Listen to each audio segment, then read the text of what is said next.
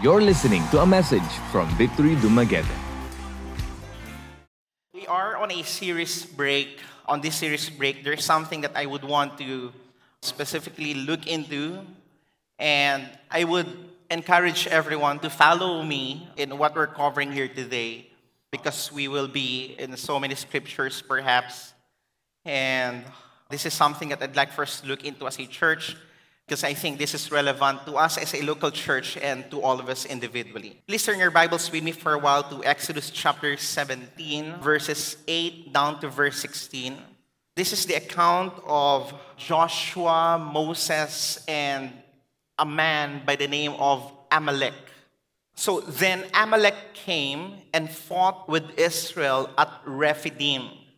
So Moses said to Joshua, "Choose for us men and go out and fight with Amalek. Tomorrow I will stand on the top of the hill with the staff of God in my hand." So Joshua did as Moses told him and fought with Amalek. And while fighting, Moses, Aaron, and Hur went up to the top of the hill. Whenever Moses held up his hand, Israel prevailed. And whenever he lowered his hand, Amalek prevailed. But Moses' hands grew weary, so they took a stone and put it under him, and he sat on it, while Aaron and Hur held up his hands, one on one side, and the other on the other side. So his hands were steady until the going down of the sun, and Joshua overwhelmed Amalek and his people with the sword. Then the Lord said to Moses, "Write this as a memorial in a book and recite it in the ears of Joshua, that I will utterly blot out the memory of Amalek from under heaven." And Moses built an altar and called the name of it, "The Lord is my banner," saying, "A hand upon the throne of the Lord will have war with Amalek from generation to generation." Let me read 1 Timothy chapter 2, verses 1 to 6. So this is in the New Testament now, written by Paul to Timothy. "First of all, then, I urge you that supplications, prayers, intercessions, and thanksgiving be made for all people, for kings and all who are in high position, so that we may all lead a peaceful and quiet life, godly and dignified in every way. This is good, and it is pleasing in the sight of God our Savior, who desires all people to be saved and to come to the knowledge of the truth. For there is one God, and there is one mediator between God and men, the man Christ Jesus, who gave himself as a ransom for all, which is the testimony given at the proper time." We'll camp on Exodus chapter 17. So I'd like first to be attentive as we cover this. There's like a web of truths that we can find in this text, in this passage that we have. I am also aware that we don't really have the time to cover everything, but nonetheless, yung pwede po nating makuha, kunin na natin. So let me just look into the context of this. So obviously, in Exodus chapter 17, this is a picture of a war, isn't it? Right? Tama po ba? There is a battle that was going on between two leaders. All right, I don't know if you catch that. And I'm pertaining to the Israelites, specifically led at this time by Joshua. They were still led by Moses, but the one who was at the forefront of the war was Joshua, isn't it? And then on the other end, there is a guy by the name of Amalek. All right, so you have Joshua representing the Israelites, the Hebrew people. And then you have Amalek representing his own people. And they were at war. And as we understand, Moses was actually in this place. Now, the Lord is my banner. You've encountered this story. The war between Joshua and Amalek. So many of you have encountered this. So, ang tendency kasi, when we encounter stories like this, we start asking questions like, what have you learned? And how will you apply this in your life? Well, I would say that yes, that is actually good if we take that stance. But I want us to understand that this story in Exodus chapter 17 is not an isolated story. All right?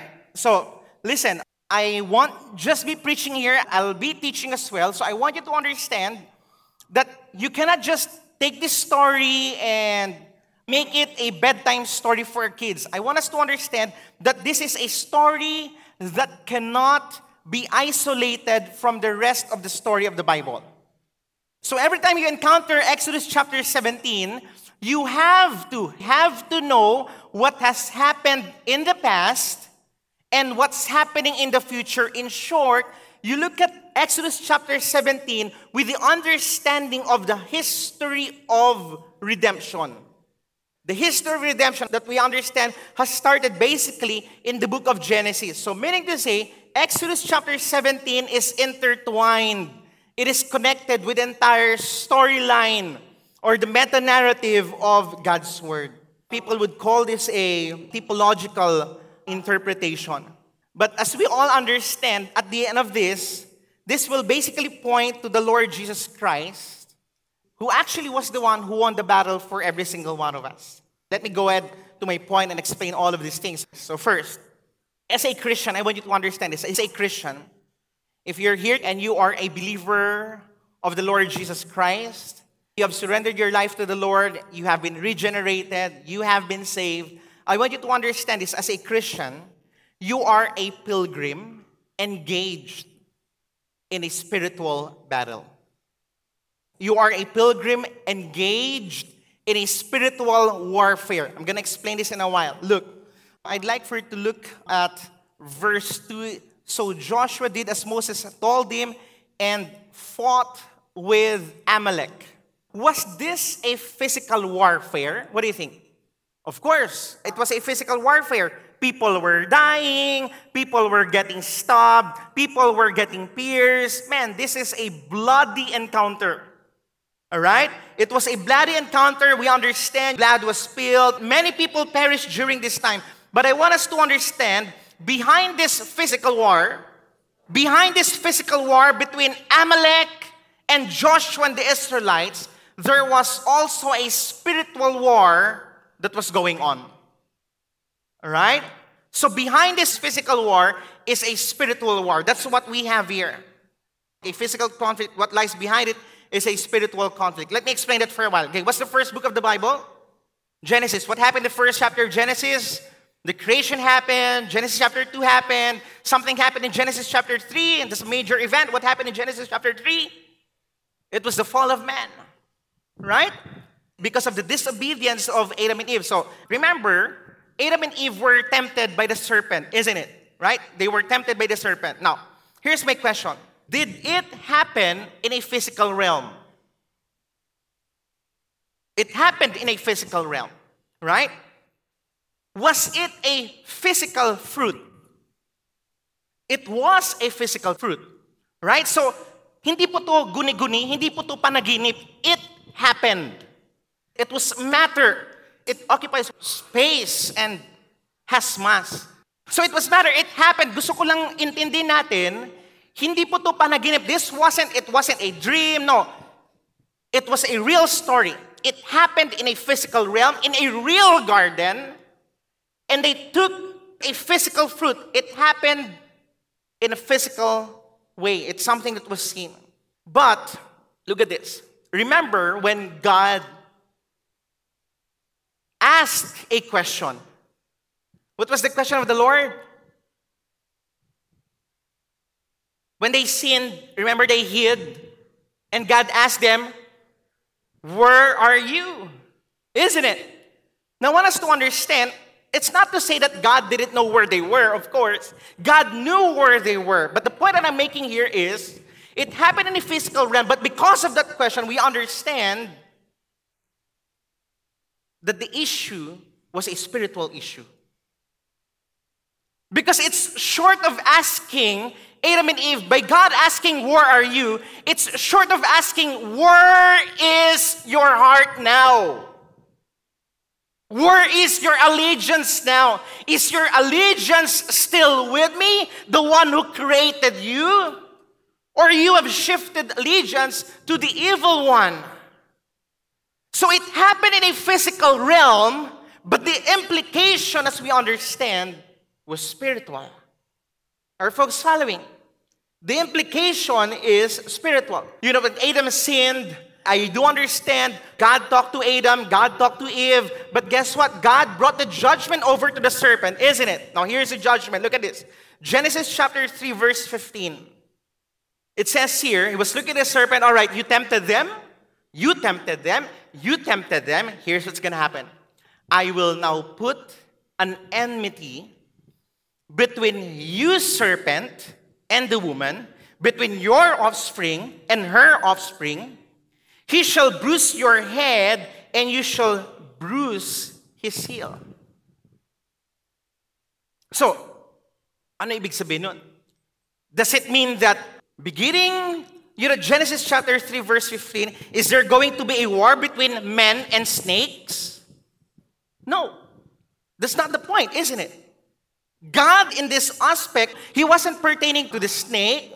This is not to say that every time you see a snake, you're going to kill a snake. That's not the point.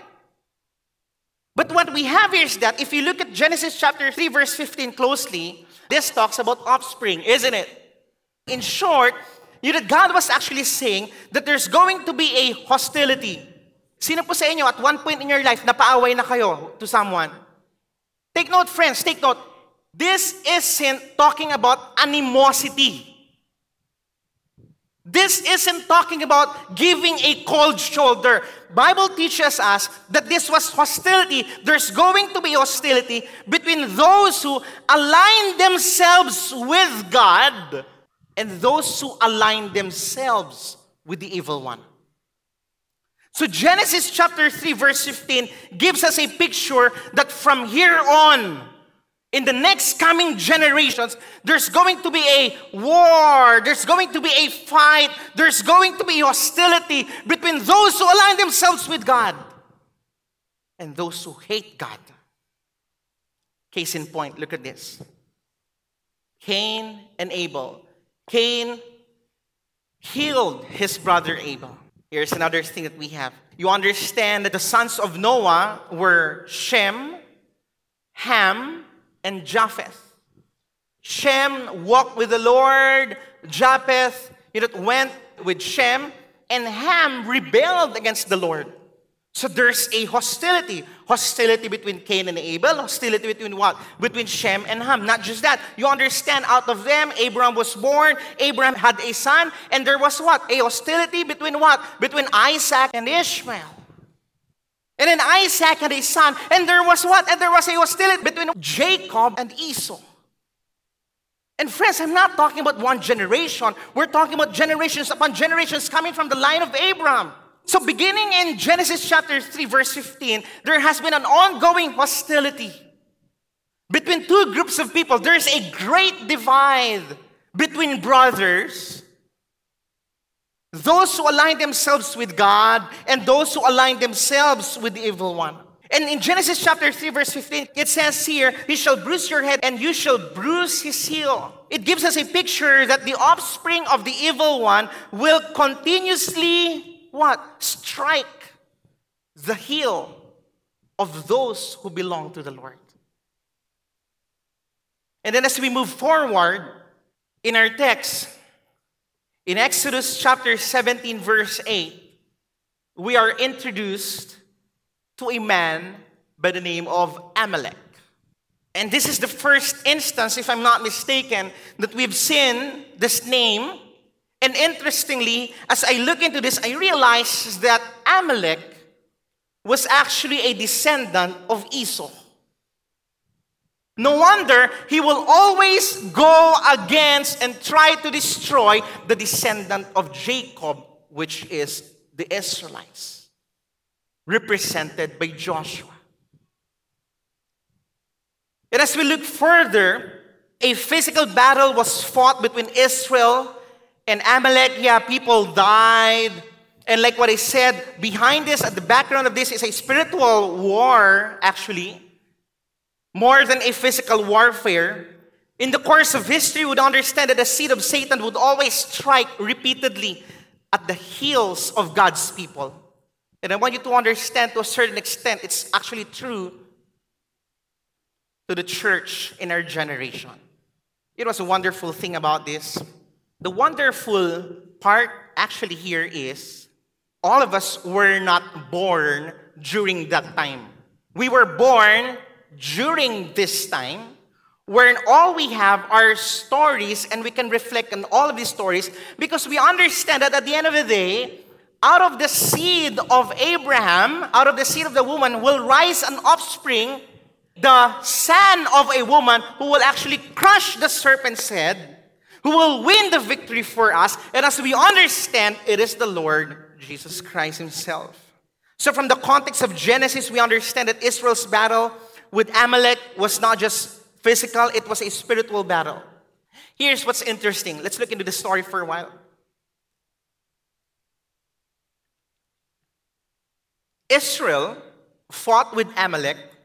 They experienced victory not because they were militarily superior, if there's such a word. It's not because they were more superior in their ammunition or whatever they have. No. Try to look into that. What made them won the battle? I want you to understand, next time you read this, it tells you that this is not an ordinary battle. This isn't an ordinary battle. You know why? Because it tells us that they won the battle not because Joshua was so good. They won the battle because the priest and the prophet Moses was up on the mountain interceding for them. So, like what I said, it's not just a physical battle. It's a spiritual battle. Now, I don't know with you friends, I think much of the battles that we face in our lives can all be won on bended knees. For Moses, right, he didn't go to war, but rather he told Joshua, go there, go at the forefront. As for me, I'm going to climb up the mountain and I'm going to pray for you. I'm going to intercede for you. That's why this isn't any ordinary battle, because in this aspect we see that Israel trusted the Lord for their victory. Israel actually trusted the Lord for their victory. If you would allow me to say this, because Israel fought so many wars, I would say that all of these wars were divinely sanctioned wars and battles. Bakit po? Kasi all of these wars contributed to what God was going to accomplish for the salvation of His people. So they were divinely sanctioned, and they were fighting wars upon wars upon wars upon wars until such a time that Christ was brought to them. Remember, if you've been with Victory for quite some time now, people keep telling you, hey, let's go out there, let's honor God and make disciples. Tama po ba? Narinig niyo na ba yun? Honor God. Let's make disciples. Let's make disciples. It's always about the kingdom. When I was new in this church, it was actually way longer. It's not honor God, make disciples. Like, if I remember it right, we exist to honor God and advance His kingdom. No, I can't remember. It was so long. It was talking about taking dominion and stuff like that. I want you to understand this. In a sense, look at this, in a physical sense, during these times, the Israelite would advance their kingdom through physical war. Through physical warfare. So, by engaging in a physical warfare, they are advancing God's kingdom. You catch it? Until Christ was born. Right? Let me explain that. When Jesus was born, God's people are no longer called to fight for the advancement of God's kingdom with a sword. Right? They're not to preserve God's kingdom with a sword. You remember when they captured Jesus in the garden, what did Peter do? He lifted his flint knife and struck the ear of the soldier. And Jesus was like, no, that's not how we do things. Not anymore. That's not how we advance God's kingdom. That's not how we preserve God's kingdom. So when Jesus was born, things started changing. In fact, if you remember in Matthew chapter 3, verse 2, the forerunner of Jesus said, repent, for the kingdom of heaven is at hand. The Moses of John the Baptist was, you guys repent, you guys repent, you guys repent, because the kingdom is here. What kingdom are you talking about? Isn't it we're the ones who advance God's kingdom? John chapter 18, verse 36. Look at Jesus talking to Pilate. And this is interesting. Jesus said, you know what, Pilate? My kingdom is not of this world. If my kingdom were of this world, Pilate, my servants would have been fighting that I might not be delivered over to the Jews. But my kingdom, Mr. Pilate, is not from the world. So something was changing here. Here's what I want us to understand. In the olden times, the kingdom in the Old Testament was of this world. So the kingdom was of this world. It was a physical kingdom. It was an earthly kingdom. But when Christ was born, He basically inaugurated a new kingdom. He inaugurated a kingdom, and His kingdom purposes were advanced in and through the new way of advancing them. It was actually Christ who brought the kingdom of God with power. Look at this. Having said that, I ask this question now. If that's the case, if it is true that the days of advancing Old Testament, if the days of the advancing God's kingdom with the sword is over, does that mean that we don't do any warfare in our times right now? Does that mean that we don't engage in a warfare? The answer is a big no. Because as we understand later, something like this isn't fought in the physical realm, but it is fought in the spiritual realm. Look at this. 2 Corinthians chapter 10, verse 3 to 6. Here's what Paul says. I'm attempting to make us see that there is a spiritual warfare behind the things that we are all doing. Look at what Paul said. For though we walk in the flesh, we are not waging war according to the flesh. Then it says, for the weapons of our warfare are not of the flesh, but of divine power to destroy strongholds. Look at Ephesians chapter 6, verse 10 to 18. Be strong in the Lord and in the strength of His might. Put on the whole armor of God, that you may be able to stand against the schemes of the devil. For we do not wrestle against flesh and blood, but against the rulers, against the authorities, against the cosmic powers of this present age, against the spiritual forces of evil in the heavenly places. Therefore, he says, take up the whole armor of God so that you may be able to withstand in the evil day, and having done all, to stand firm. Stand, therefore, having fastened on the belt of truth, and having put on the breastplate of righteousness, and as shoes for your feet, having put on the readiness given by the gospel of peace. In all circumstances, he says, take up the shield of faith with which you can extinguish all the flaming darts of the evil one. And take the helmet of salvation and the sword of the Spirit, which is the word of God, praying at all times in the Spirit with all prayer and supplication. To that end, keep alert with all perseverance, making supplication for all saints. In essence, Paul is saying that our warfare is a spiritual warfare. For the church, for the members of the church, for those who are with God, our warfare is a spiritual warfare. Why? Because we understand that Christ's kingdom is not earthly. Where do you think is the visible expression of the kingdom of God, at least here on earth? When people gather together, when Christ's people come together, then that is a picture of what? Of the kingdom of God. Manifested here in our world right now. It is true that in the age to come, there will not be any warfare anymore. But while we are here, there is indeed a warfare. You know what? This is interesting. Can you go back to Ephesians chapter 6, verse 10 to 18?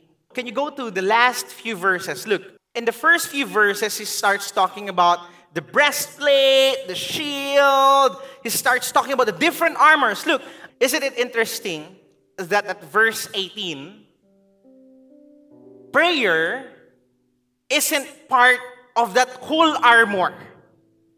Prayer is not something that you pick and put it on you. That's not what prayer is. In fact, it says here, with everything that you have the word, you have everything, prayer ties everything up.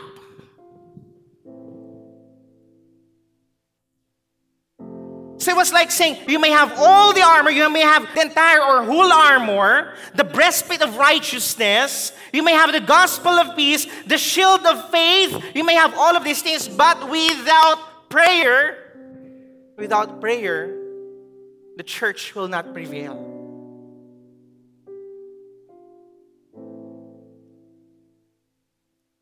Without prayer, the church will not prevail.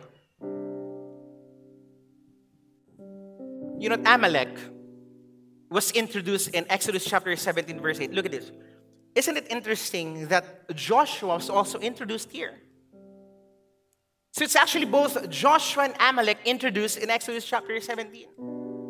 I mean, who was Joshua? If I can have a profile of this man, that Joshua was what? The right-hand man of Moses. He was a young man, way younger. He was a skilled military leader. Remember, eventually he was the one of the two spies together with Caleb that went out there and gave a report. And here he is introduced to us in verse 8 to set a contrast between him and Amalek. Those who side with the evil one and those who side with the Lord. What was Amalek's desire? Amalek's desire, he was devoted to the destruction of God's people. I pulled out Deuteronomy chapter 25 verse 17 and 1 Samuel chapter 15 verse 2. I realized that it starts describing the Israelite army. It gives us a picture that the Israelite army during this time was far different from Israel's military in our generation right now. Israel right now, man, they're the best of the best. But during this time, guess what? They were poorly armed. They were inexperienced. If you remember, I said a while ago, they were only good at crying out. They were servants. They were never warriors. They have just learned to become warriors. They were poorly armed. So again, how then did Israel experience victory? The story is very clear. By the power of God working through them, through the intercession of Moses. Archie, does it say that Moses actually prayed? It didn't say that Moses actually prayed. But what do you make of this posture? What do you make of the posture of going up the mountain and lifting his hands to the heavens? What then is that, friends? Tripping lang? No, he was asking the Lord. He was praying to God. He was interceding for the people. The position and the posture of Moses with hands lifted to the heavens gave us a picture that he was actually praying for them. I think about this, and Moses went up, lifted up his hands to the heavens, and the people went to the battle. Look at the sequence of this story. It gives us a picture of us as God's people. Look, his arms started weakening. Isn't it strange? If you know this story, isn't it strange? Pag nakataas yung kamay niya, nananalo sila. Pag nakababa yung kamay niya, natatalo sila. I mean, ano yung magic? Hindi po magic yan. Ang tawag dyan, dasal. And human as he was, his arms started weakening. Now, homie, at one point in your life, you weaken in your faith. All of us. We weaken in our spiritual disciplines. And here it gives us a picture that yes, it's true. Kahit pa Moses ka, you will be weak. I was sharing this with Rian 2 days ago. Well, let me just segue to this a little bit. Look at Mark chapter 7, verse 21 to 23. And this is for all of us. Look at this. It says here, for from within. Everybody say within. Look at this. For from within, out of the heart of man, come evil thoughts, sexual immorality, theft, murder, adultery, coveting, wickedness, deceit, sensuality, envy, slander, pride, foolishness. All these evil things come from within and they defile a person.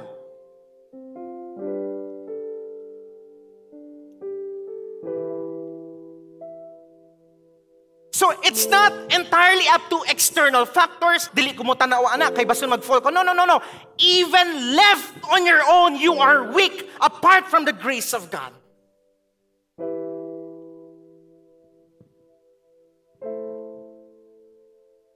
Even if you're the leader of leaders out there, even if you call yourself an apostle or a bishop, whoever you are, apart from the grace of God. You know, sometimes our prayer is, Lord, keep me. Lord, yun lang yung prayer, Lord. Lord, keep me, keep my family. Because that's asking God for mercy over our lives. And Moses here was weak. And here's what's interesting. Look at this. He wasn't just weak. His arms were not just weak. But it says here, he started what? He started getting so tired. And what did they do? Aaron and Hur, they brought a what? A stone as a chair for him to sit on. Prayer is not just done in private. Prayer involves the community. Prayer should always be done corporately. That's why I will always dare tell every single one of you never to miss corporate worship. Even if I'm not a pastor, friends, I will consider this the most important meeting of my week. Because I get to meet with the Lord with the rest of the church community. Yeah, if that's a rebuke to you, good for you. And it says here, he started praying at morning and it lasted all day long. What does it tell us? Bro, pwede ko pa pray. Lord, in Jesus' name, amen. Sarap ng beef steak. Ala nang pray muna, mamaya na yung prayer. You know what this is teaching us? This is teaching us to what? To be persistent with our prayer.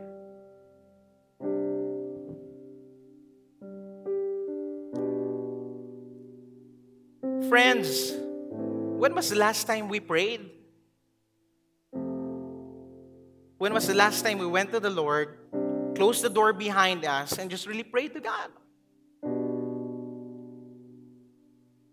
On a given week, not on a Sunday.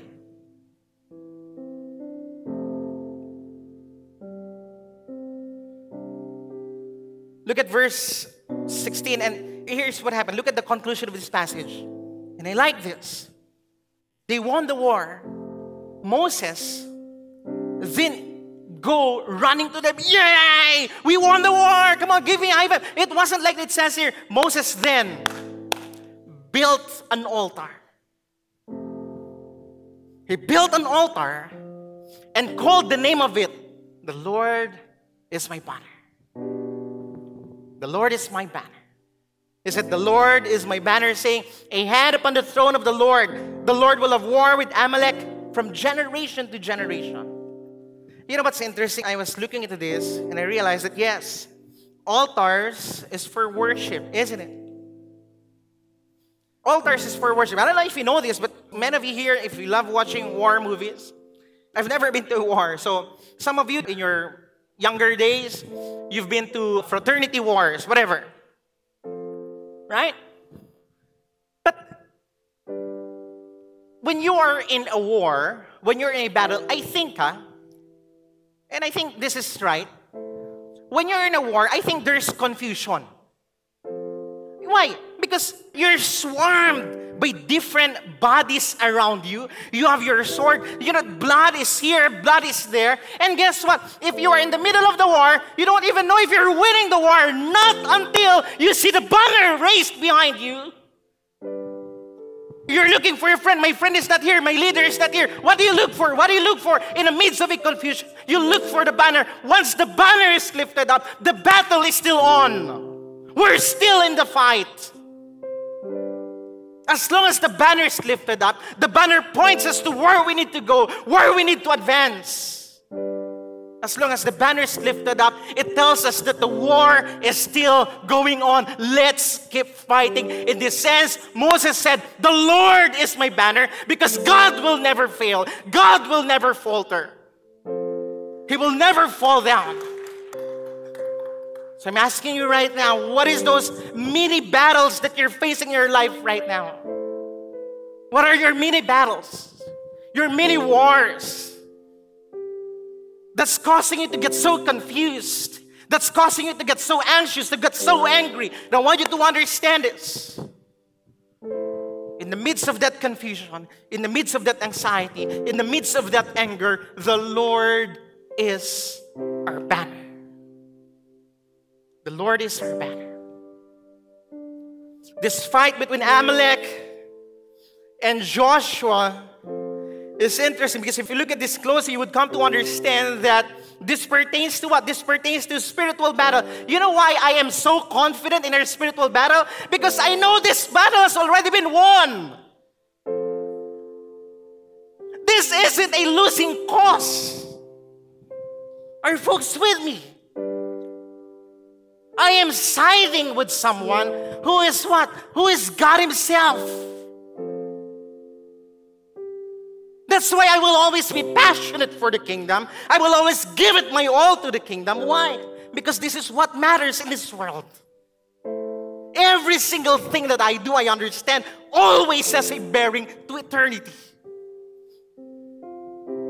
I challenge all of you here today. If you're here and you don't have any commitment to the kingdom of God, what are you doing with your life? If you're so caught up, so consumed with just your Shopee and all of these things, there's nothing wrong with that. If you're just so consumed with your own life, but you're not heavily invested in the kingdom of God, friends, may I wake you up today. What are you doing with your life? You may have all the money in the world, but I will dare say to you that you're wasting your life.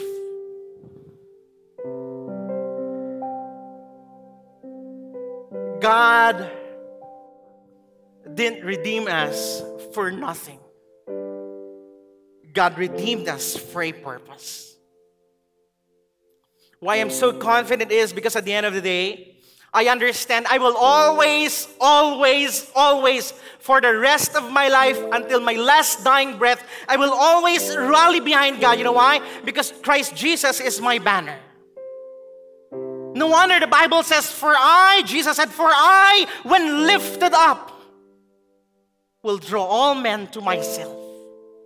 Will draw all men to myself.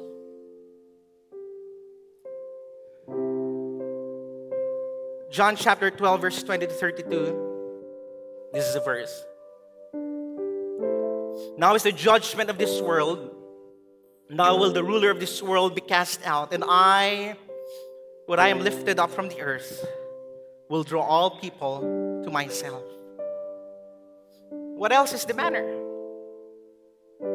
Like what I said, it was a physical war, but it reflects the spiritual reality. The spiritual reality is the banner that has been raised is the cross of Christ. So when Jesus said it is finished, it is over. He has won the war.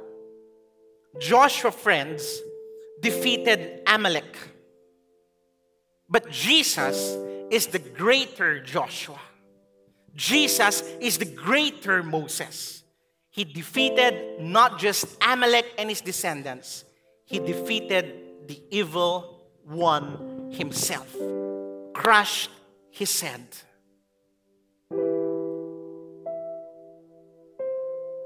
And that spiritual reality makes us understand that the second Adam, the one greater than Moses, deserves our worship as His people. A few more things, and I'm gonna end. As I look into this, I start thinking about what are the implications of this in my life. Number one, the implication of this is, friends, you are in a spiritual warfare. And it can be fought only when we pray, we will be prayerful.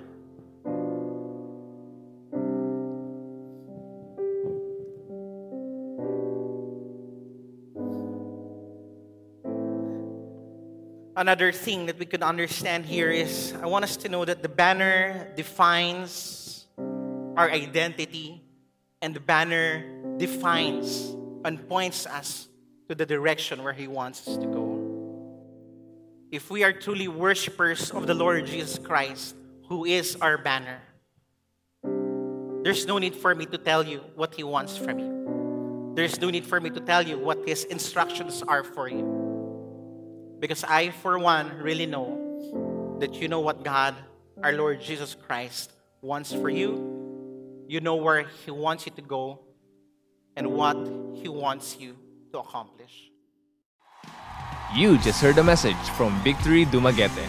For more messages like these, or to access other resources, please visit victorydumaguete.org or like our page on Facebook.